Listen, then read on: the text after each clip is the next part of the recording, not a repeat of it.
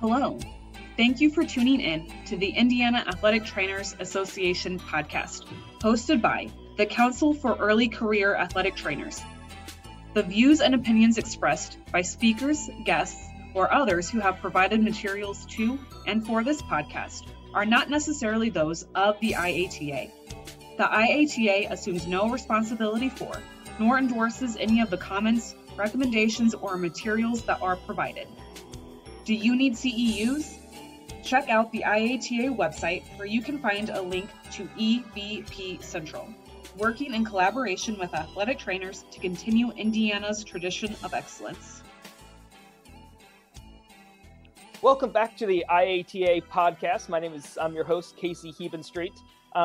And we're continuing with our series of catching up with past IATA presidents. And we're lucky enough today to have a truly pioneer in the world of athletic training. She's a NATA Hall of Fame member, an IATA Hall of Fame member, a GLATA Golden Pinnacle Award winner, the Indiana Athletic Training Association president, as well as the GLATA Association, Athletic Training Association president. Today we have Katie Grove with us. Katie, would you like to, after I kind of stole all your thunder, if you'd like to introduce yourself a little bit more? Okay. My name is Katie Grove, and I am actually originally from North Dakota, but spent a total of 27 years, which is how I got to know Casey at Indiana University, which was, by the way, a great time in Bloomington. That was a great place to live.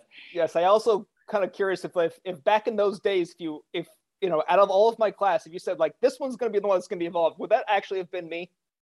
Because I don't think it would have been. That's an interesting question. I probably don't think so, but but this is my thing. I recently went back to my alma mater, which was the University of Montana in Missoula, and I actually got another award. My family laughs. They laugh and say, not again, but it was an alumni award. Excuse me. Anyway, one of the things that I brought up, which I think is so important, is the value, and for all of us who are professionals out and working and thinking about the late bloomer, the person because believe me, when I was in college, I was a late bloomer. My GPA one quarter, we were on quarters, was like a 1.75. My dad threatened to pull me from college.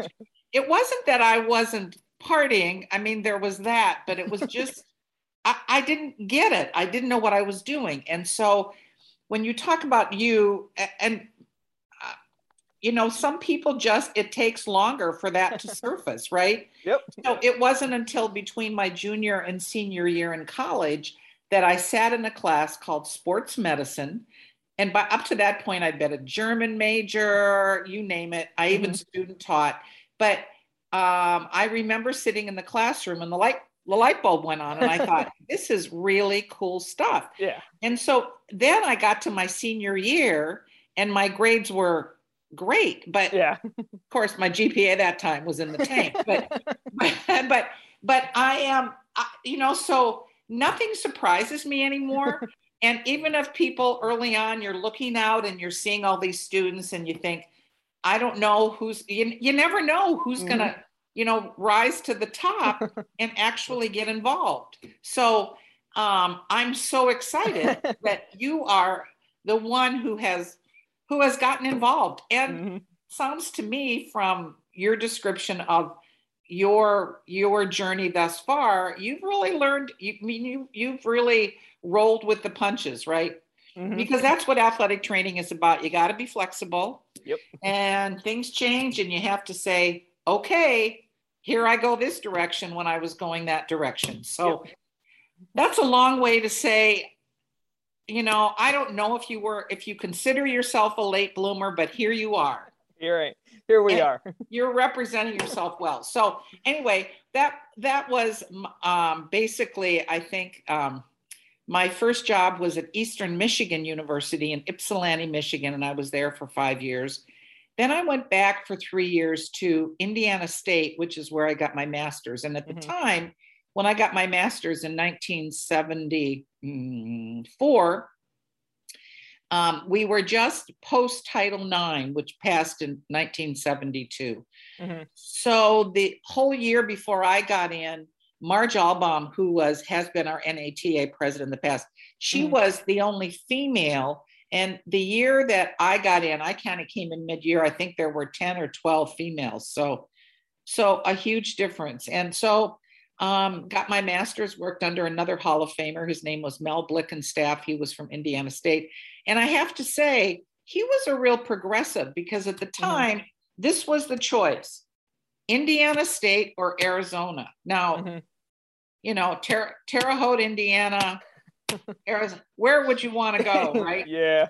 But the only school that accepted women was Indiana State in Terre Haute, Indiana. So, and after that, things really took off, you know, Indiana and all my other alma maters. So, you know, it was all good, and went back to school and got my doctorate at the University of Missouri, and then had the opportunity to come back to Indiana.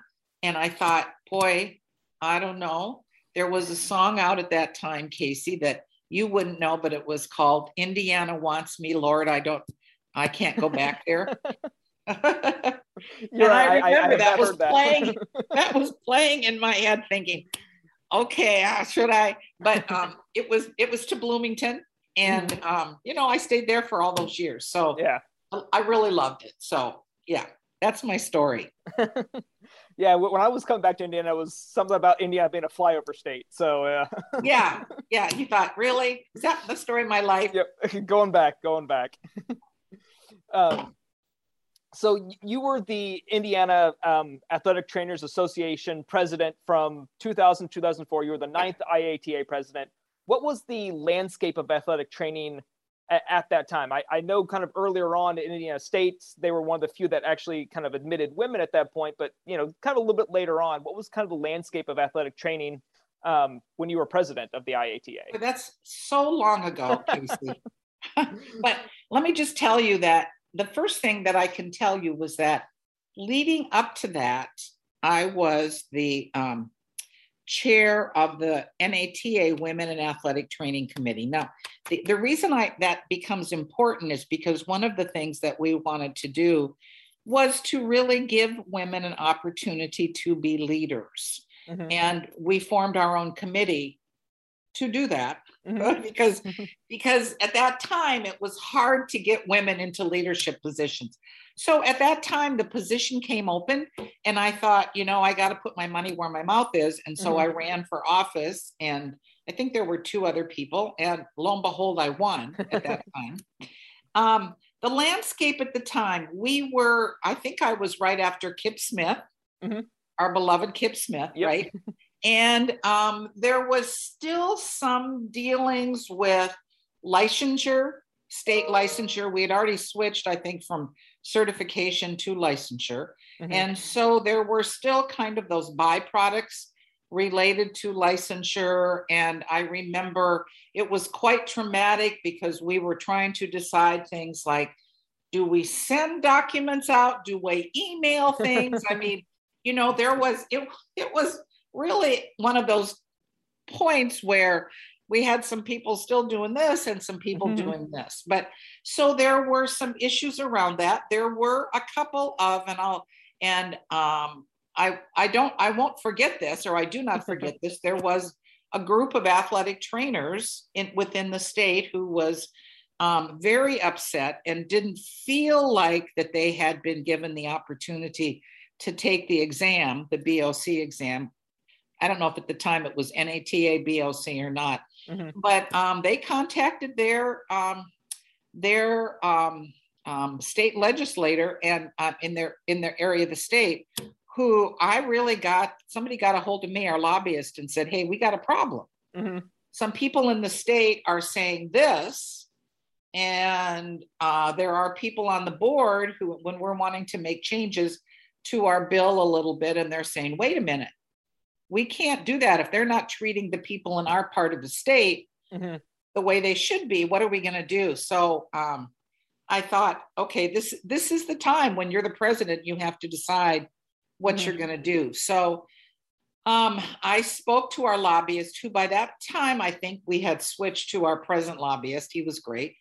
And I got a hold of the BOC, and I had gotten all of the talking points about what the issues were with the exam. And I actually, responded to all of those concerns, and it was sent to the legislator. And I think the next day we were going up for our state meeting, and I met with that person to make sure that they got the what I considered to be the true information. And so I guess my point is, number one, there were fires to put out. Yeah. And you have to put everything down and respond to those fires, because they do always seem to come right at the point when they're in a meeting deciding to vote yay or nay, which brings me to the second thing, which is one person complaining to their legislator can have a huge effect on whether a bill passes or not. So never, ever underestimate the power of one when it comes to that. And that's something that I found all the rest of the time along. They're good friends with this person who says, I heard from so-and-so and they said this, and I'm not going to vote for it. And, so you always have to take even one person, take that and make sure that you get it cleaned up. So there was a lot of that went on. I believe during that time we had been meeting up in Indianapolis once a month. I remember Kip Smith and I would drive up to those meetings. Excuse me, drive up to those meetings. And so we had our first e-meeting. And at that time, there was no Zoom. There was none of this. So it was a giant, we had to set it up in another building. I think it was by the music school, maybe. I don't know. But it was quite a production. And, we had a lot of fun with it. But, but that was the first time we did it. And it took a little time for that to continue. So, I think that we were kind of betwixt and between, because I think the internet and things were changing how everybody functioned. And also you just have to keep people happy during that time. Yeah. Meet with people and go out of your way. So that was, that was the time that I was in. Yeah. So you had mentioned kind of one of the big things, kind of putting out those little fires. What were some of the other kind of that you can maybe remember main accomplishments of your time as the president? Well, I think that we did start the e-news. I think we began the first e-news that went out, which nowadays that's nothing, right? That goes out. But, that was something that we were heavily, I think that we were involved in. And again, that was deciding, some people didn't have an email. Everybody did. So we had that we had to contend with. I mean, let's see. I'm trying to think, there were political action things that we had to continue to support. And that's always a thing within the state, right? Trying to get support. We also did something that, it was funny that we had never done it before, is that I got the Pacers and the Colts to become sponsors. Now, it seems now of the IATA that would be a no-brainer, considering that you take care of their athletes as athletic trainers. But, there was a matter of trying to contact them and so trying to help and develop the sponsorship program a little bit. Okay. So kind of switching more to the fun side of athletic training, not quite the kind of focused in on the president part. So what were some of the things that you really enjoy about the profession of athletic training? I have to say, and it's funny you ask that, because I think you ask any athletic trainer and they'll say the relationships. The fact that you and I got on and talked memories for a period of time. Excuse me, I have to. I would say the relationships would be number one. I would say number two would be the students. And if there's anything I miss, it is sitting in my office when I was just over academics and watching the students walk by and having them knock on the door, and talking to the students. So those to me would be the two. And to this day, those friendships that I formed even early in my career in the 1970s are still my friends. Yeah. And I think that we can never underestimate, and we should not forget that not every organization has this kind of, I guess, loyalty and kind of the same mindset that we do as athletic trainers. So yeah, those would be my two favorite. I would almost say, I mean, you had mentioned relationships with, colleagues and students, but to me, I love, the relationships I have with my athletes too, and being able to get a chance to make those relationships. And I've always said that one of the great things of why we're able to do what we do is because we do get to know our athletes so well, and we're there for them, for the highs and lows. And, especially with, when you come to concussions, like, hey, he's not acting right. What do you mean? I know this kid. I've been with him every day for the last 3 years. Right.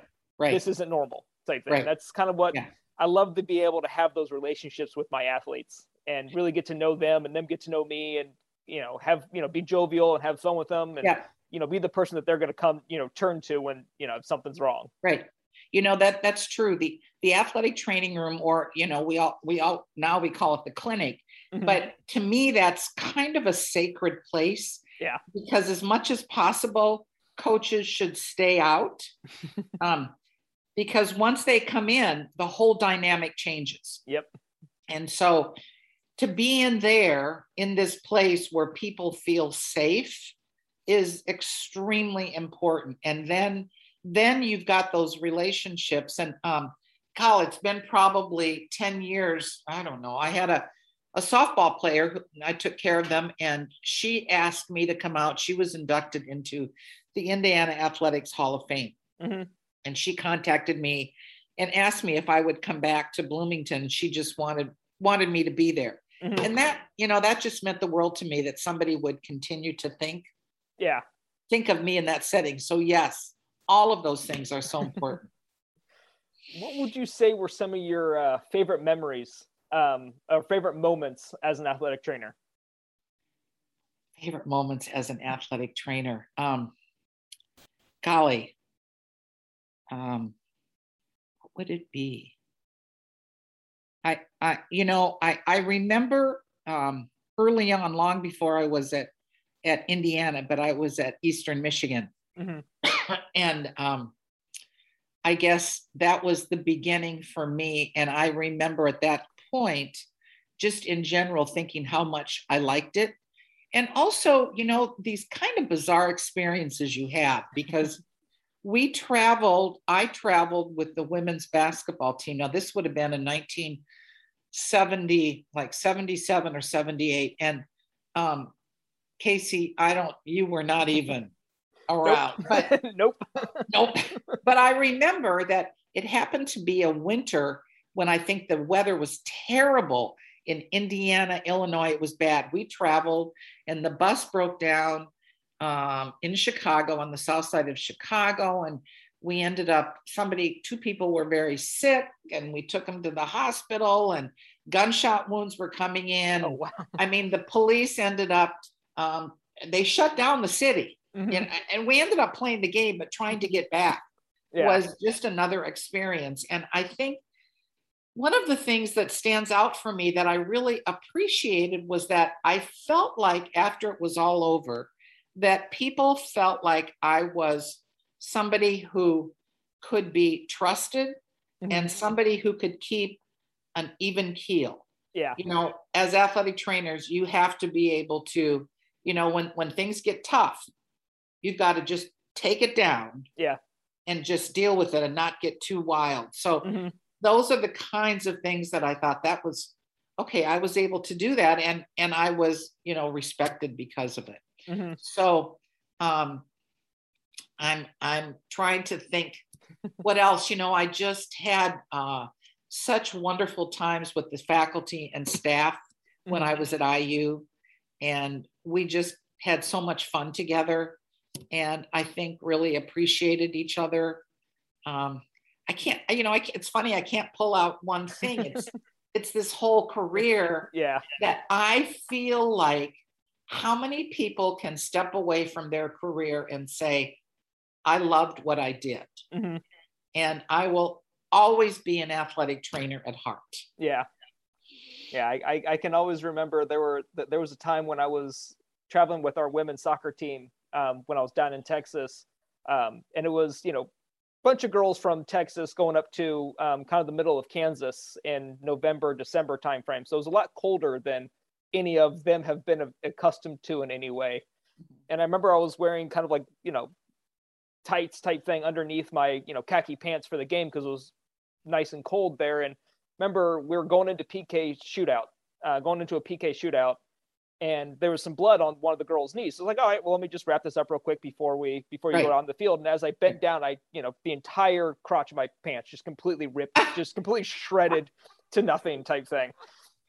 So I'm sitting there, it's obviously, and, nothing's exposed or anything like that type thing. But after we end up losing the PKs and, some of the girls were crying, it's like, hey, this really sucks, but at least you didn't rip your pants. And they kind of look over and they're tears and they kind of start laughing, and they're kind of trying to be bummed and cry, but they're laughing at the fact that that just happened as well. Well, now that you mention that, I did have kind of an experience like that. My first job, I was teaching first aid and in a class, and I had on a jean skirt that snapped all the way up. And at the time, skirts were, like mid-calf. They were a little longer, snapped up. And so at one point I had to kneel down to do something in class. It was first aid, and I stood up and my knee caught and my skirt unsnapped all the way up to the top snap. And I was appalled, right? And the worst part was nobody laughed. Nobody laughed. If somebody would have laughed, but it would have been kind of eased over a little bit. Oh my gosh, I snapped things back up, and afterwards I went and hid. Now at the time, now I look back on it, and it was, it was kind of a funny thing like that. But yeah, there were those little kinds of experiences that, What were some of your most unique experiences that you've been able to be a part of and been able to do as an athletic trainer? Okay, that's a good one. The first, I think this is my memory of the first, I say, real injury. It was on my first job at Eastern, and the gentleman who had been there for a while and was taking care of wrestling was not there. And somebody came down and said, help, help, help. We've got somebody dislocated their knee. So I went running up there, and they had dislocated their patella laterally. Okay. So I thought, I know what to do here. They told me that what I should do is I should straighten out the leg and the patella should pop back in. So I straightened out the leg, and what happened? Nothing. The patella. And I remember to this day thinking everything I ever learned was wrong. Right. Luckily, the gentleman who he came back up and just said, you need to pick the patella up, and it got in good. Another one was I was working at the same university. I think it was a Mid-American Conference track meet, and somebody threw a javelin. And you can imagine what happened next. Somebody at the other end decided they were going to go across the field, and the javelin ended up in their back. Oh. Yeah. And, people are in the stands because, it doesn't look good, right? Yeah. And so then, that experience of, you always tell people, don't pull out. If they're impaled with something, don't pull it out. But everybody was saying, pull it out, which didn't happen. But as it turned out, we had a cutter, and, we were able to transport him sitting up, and they were able to get rid of it. And he was fine. He had his arm in a sling. But then the other thing that happened at the same school had to do, we were covering some big high school track meet indoors. And at the time, there were very few places where kids could run track, do field events indoors. And so All the coaches proceeded to leave for lunch, and I want to say there were 500 high school boys. I don't know if it was that many. Yeah. Running around in the gym. Just chaos. Yeah. I was down in my office, which was just down the hall. And again, somebody came in and said, help, down the hallway. So I went in, and he had tried to do the pole vault and missed the pit, right? Oh. Yeah. And so he came down, and he obviously hit his head, and he was, having convulsions and etc. And you couldn't tell where he was from because he was wearing not a high school kind of thing. So I decided, some other guys running around saying, Mom, we should do blah, blah. Yeah. So, I said, go call the ambulance. They called the ambulance. The ambulance came, and of course the door they were supposed to come in, there was a chain. So they couldn't get in that way. It was like that comedy of things. And so finally got him transported. And then all the coaches came back for lunch, and I waited by the front door and said, do you have an athlete named da-da-da? Yeah. And I said, well, this is what happened. So stopping each coach as they walked in. Is this one yours? Yeah. By the way, he's on his way to the hospital. I know. Yeah, just so you know. So that was a lesson for all of us. Yeah. The other one I had, which was actually at IU, was an athlete who came in. It was a football weekend, and she came in, and she had a really sore shoulder. She was a softball player, had a really sore shoulder. And so I worked on her, went back to the game, and then found out she ended up in the hospital that night with these terrible headaches. And then they eventually sent her to the hospital, and come to find out, well, I'm still not sure to this day, but I think it might have been like a meningitis, viral meningitis. Oh, wow. So she was in the hospital for a couple of weeks, and I would go up every day, and they had to move her in a facility because, like a lot of kinds of infections, she was not thinking straight. And nobody actually could figure out what it was at the time. What I didn't know was that a few days before I first saw her, she had been down visiting her brother, and she got lost. So something was going on at the time, but it was a pretty wild experience. Yeah. And then I guess the last one I would say was again a softball player who was playing out of position. She was playing first base. She usually played, I think, second base. And somebody hit a ball, and she came running down the line, and my player, who was playing first, just collapsed on the ground. Oh. And I thought maybe she had gotten hit, but she had a cervical spine issue. Oh, wow. It was one of those things that was, this cervical spine contusion. She wasn't ever hit, but we ended up, this was up at Northwestern. Yeah. Transporting her. I mean, stuff that you think, well, that's not supposed to happen. But This is the weird one that kind of pops in. Yeah, it was cervical spine. We had to immobilize her, and she came out of it, but yeah. I have something. I remember having a few years ago, having one of my wrestlers. We had just gotten done at an open, and we were kind of getting on the bus, and he kind of comes up and goes, my forearm's kind of sore. It's like, well, you literally had to drop out of your last match because you'd already wrestled your full allotment of, like, I think 6 matches in that day. Right. And I kind of expect you to be a little sore. That's right. All right. But, let me know if anything changes. But I'm, this is our second weekend of the year in terms of competition. You just wrestled your full amount. I expect you to be a little bit sore. Yeah. I get a call. This was on Saturday. I get a call on Sunday that from one of my coworkers, like, hey, I saw your athlete today. Just because we had a basketball game the next day, and the doctor was there. So he had just decided to go see the doctor while at the basketball game. And all of a sudden I kind of get this call from, both of them, and let them know. It's like, hey, by the way, your athlete got sent to the hospital. Wait, what? Yeah. Why? He was in the hospital for about 2 weeks with a major cellulitis infection up in his arm. There was no broken skin on his hand, no broken skin on his arm, through the match, through anything. Have no idea where it came from, but it just kind of started creeping up his arm.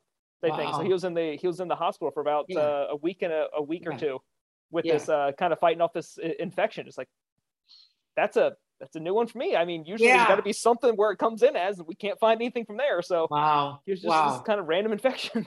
Yeah, well, those are the kinds of things that, you know, I'm sure doctors keep themselves awake at night thinking, how could I have missed that? But you know, what are you going to do? Excuse me. Yeah. So here's kind of switching a little bit more gears again here a little bit, but you know, we'd always like to know, what are you up to now? What do you do kind of as you're retired, as your, you know, athletic trainer retired? Right. I know you're up in Minnesota there. I know you still kind of work with the Minnesota Athletic Trainers Association, as well as still involved with the NATA, but what are you doing outside of that? Okay. So, you know, I'm sorry, Casey. You're fine.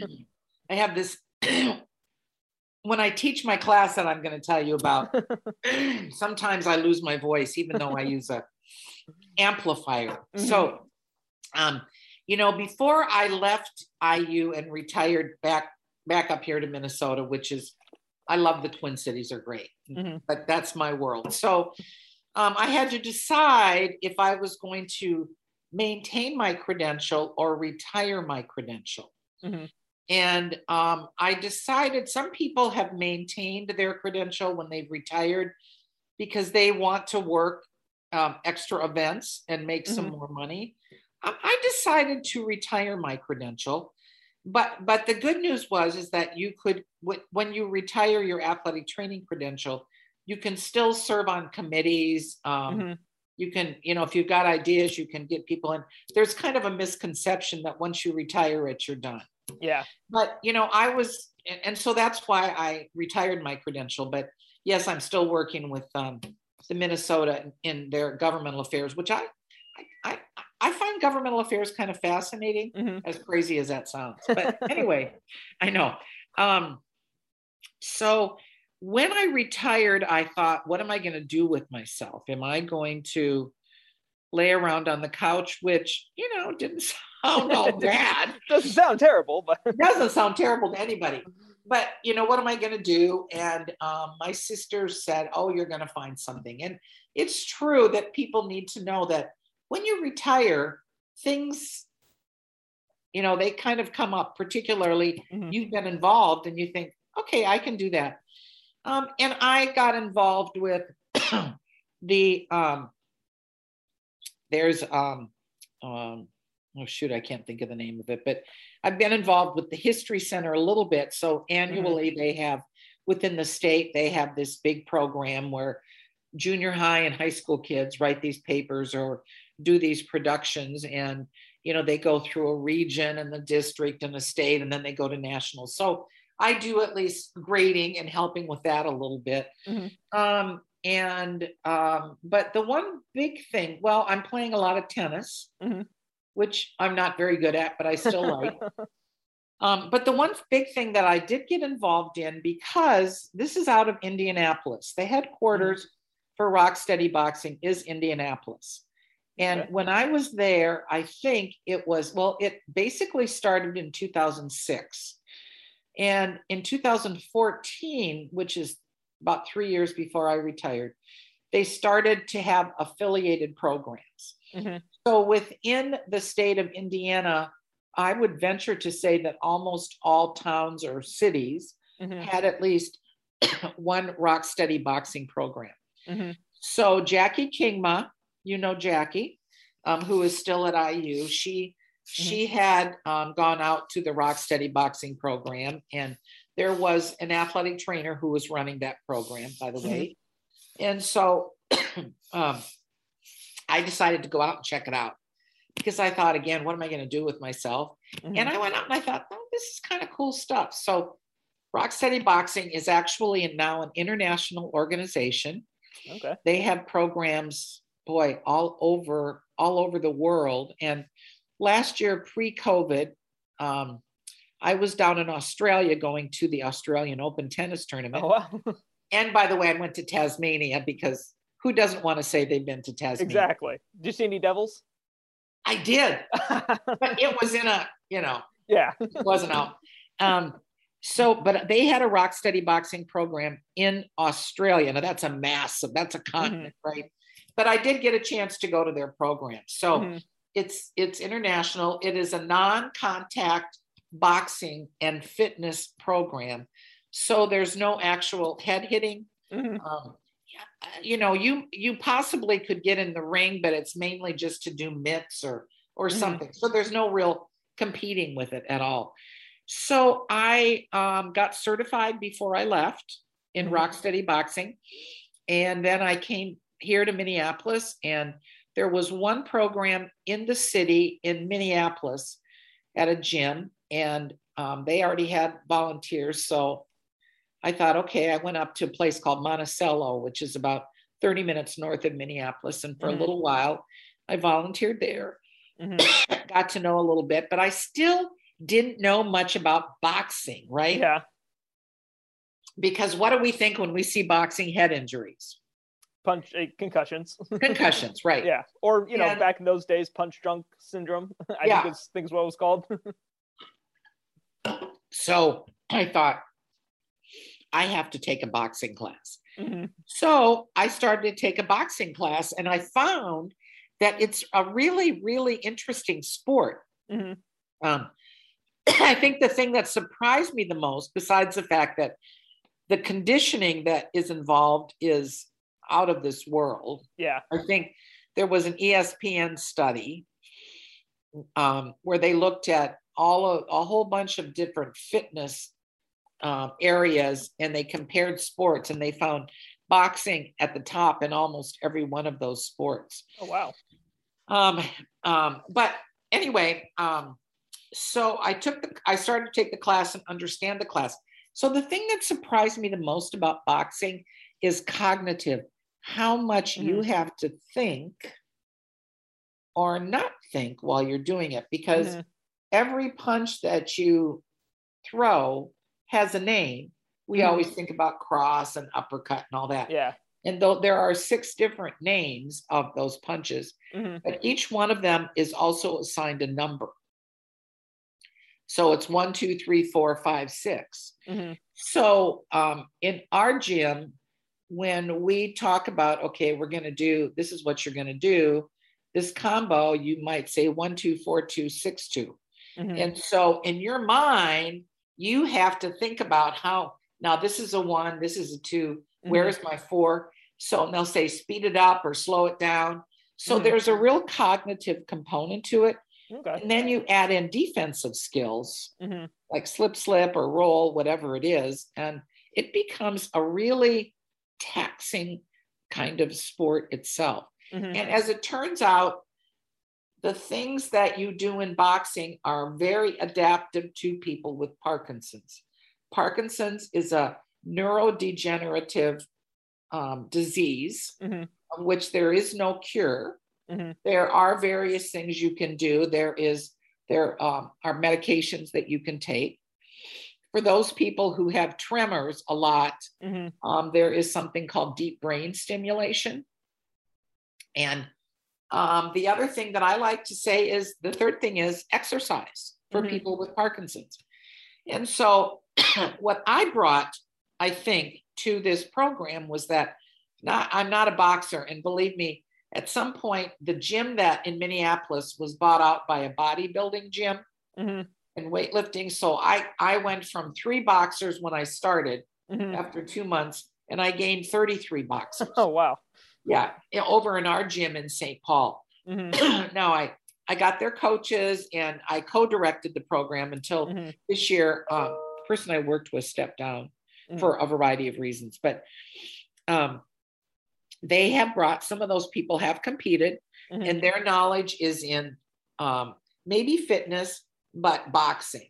What I bring in is when we do different exercises and we coordinate, let's just say that we do squats, because of my background, and I'm watching somebody, when they start to have a knee that caves in a little bit, I'll say, you got to go straight down. So my background as an athletic trainer, I can pick in those kinds of things. And it might be due to muscle weakness, but Yeah. anyway, so it's a really nice combination of a relationship with an individual, boxing, and then fitness. And in 1 hour, because of my background in working with athletes, I push them hard. Yeah. I push them as hard as they will go. And our boxers could be very functional still or not functional. At some point, their function, there's only so much they can do, and they, their symptoms. But we can really, the theory is that we can really slow down the progression of those symptoms. And anytime I develop a program, or the other coaches do, we always think about, what's our topic going to be today? Is it posture? Is it balance? Balance is huge in boxing. Is it strength? The other day, at least for the month of October, our focus is on multitasking. So, because if you've got somebody with Parkinson's and they don't feel stable and they're walking through a crowd, they have to keep walking, but they have to avoid what's going on. So, I mean, the sky's the limit when you develop these programs, but it's really interesting. And I found out a lot about Parkinson's because of it. And what I found is the people that I work with, they are amazing individuals. Parkinson's is like a small part of their life. Yeah. They have these great backgrounds. And some of them, the age group that I have, there were several people who were in Vietnam. And they perhaps, because we don't know, we know that there could be an environmental cause for it. It could be something like Agent Orange. There could be chemicals that maybe induce this. So, but that's what I'm doing. Yeah. It sounds amazing. And you said there are these gyms all over the United States. Yeah. So the nice thing about our gym is that we're in a boxing gym. In some places, there are now a couple of others in southern Minneapolis and a couple of suburbs. I think one's in a retirement center, and maybe one is in a clinic. So the nice thing about a boxing gym is that you can come into a gym and not feel like you're going to the doctor. There's something wrong with you. So you come into the gym with people who are boxing in the ring, who are doing some really heavy weightlifting. So I never call them patients. I just call them boxers, because that's what they are, right? Yeah. They're words have meaning. So if I treat them like that, if I call them like that, and it's been educational for all of these other people in the gym who can say, whoa, look at them. Look at how hard they're working. So, it sounds like a great organization and a great thing to do to keep you occupied and kind of give you another path and feel like you're down. volunteering and doing something. I mean, I do get a gym membership. I'm, the other coaches get paid a little, but I'm comfortable. I'm comfortable in those settings. So yeah. So I have learned a lot. I'm also myself. We've got one of the coaches who played professional basketball. He goes by Q, and so myself and another young woman are going in the ring with him, and we're doing mitts. Okay. So it's a half an hour twice a week, maybe 3 times a week. And I got to tell you, it is the hardest thing I've ever done. And he does not let up on it either. Nope. So anyway, but he sometimes, if you don't keep your mitt up, he'll give you a little love tap. But he'll remember to, remind you to keep the he'll put his hand out here. Now he's 6'8", so you're going like that. So reaching up anyway, to it. it's something that I think we don't see as many athletic trainers in that I think we could see, because I think we bring the people skills, right? We bring the adaptability. Yep. We bring the love of medicine with us, really. So I think that I see fitness, I see PT getting involved. I really would like to see if people retire, for instance, or even, now they don't usually pay at these places, but it's something for other athletic trainers to consider. Definitely. So anybody who listening, if you want to look up, Rocksteady Boxing and, potentially look in to see if and when you might be able to get involved in that as well. It sounds like it's a great program. And great program. like I said, all I needed to do was I walked into this gym, and the guy that owns the gym, his name is Dalton Outlaw. He has 4 little Sounds about boys, right. 4 little boys. He's a Golden Gloves boxer, nicest guy in the world, is a real community guy. So, he'd heard of the program and he was up for it. So he pays the affiliation and I run the program. And yeah, so anybody can start it. Yeah. Sounds great. Yeah. So that's what I'm doing. All right. Well, I think that's just about most of what we have kind of set up for wise. But before we go, I have one last question for you, and that's, what advice would you give to current athletic trainers or current athletic training students, or those that are just now kind of looking to get into the profession? That's a great question. I would say a couple of things. The first thing is, I like for us to think about the power of one. I've mentioned already about how much power one person can have politically in the legislature, and that you can start a program like this. One person can do it. And so, and when it was in the 1994 that I put in a proposal to GLADA for the Women in Athletic Training Committee. Actually, it was to the gentleman who was going to be the president of the NATA. I put in a proposal to form the Women in Athletic Training Committee. And lo and behold, with a little bit of this and that, it was accepted. So number one, don't ever underestimate what one person can do. And you just got to try it and see what happens. And why not have that one person be you? Exactly. That's the way it should be. That's the saying. Why not have that one person be you? And the second thing I would say, and I have to credit Dr. Gretchen Schlabach, who was at Northern Illinois University. I don't know if you knew her, Casey. I don't remember. Or Dr. Kim Peer, who was at Kent State. Oh, she's still working at Kent State.